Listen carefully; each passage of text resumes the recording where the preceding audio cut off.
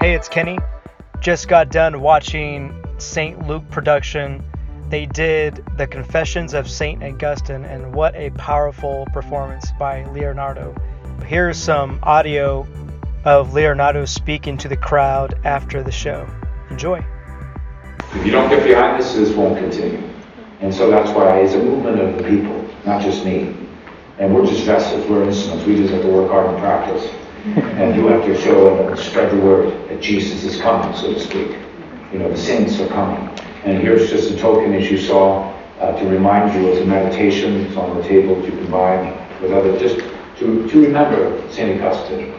But more importantly, I just want to close with, we of course ask for your donations to continue so we can create shows. So if you can, please do that. On the table or online, etc. Write us. But I wanted to close with a special thing. There's been a unique thing that's happened.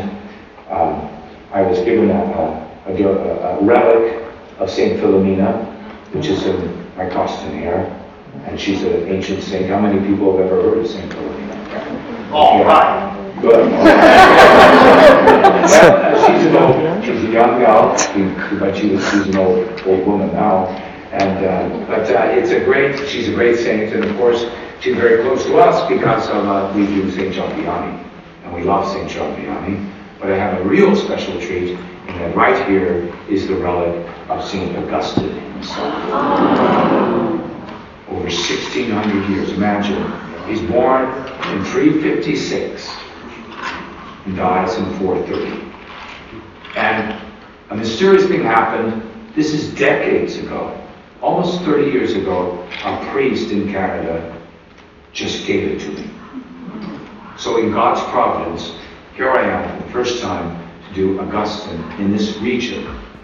Never been here. And we have his relic.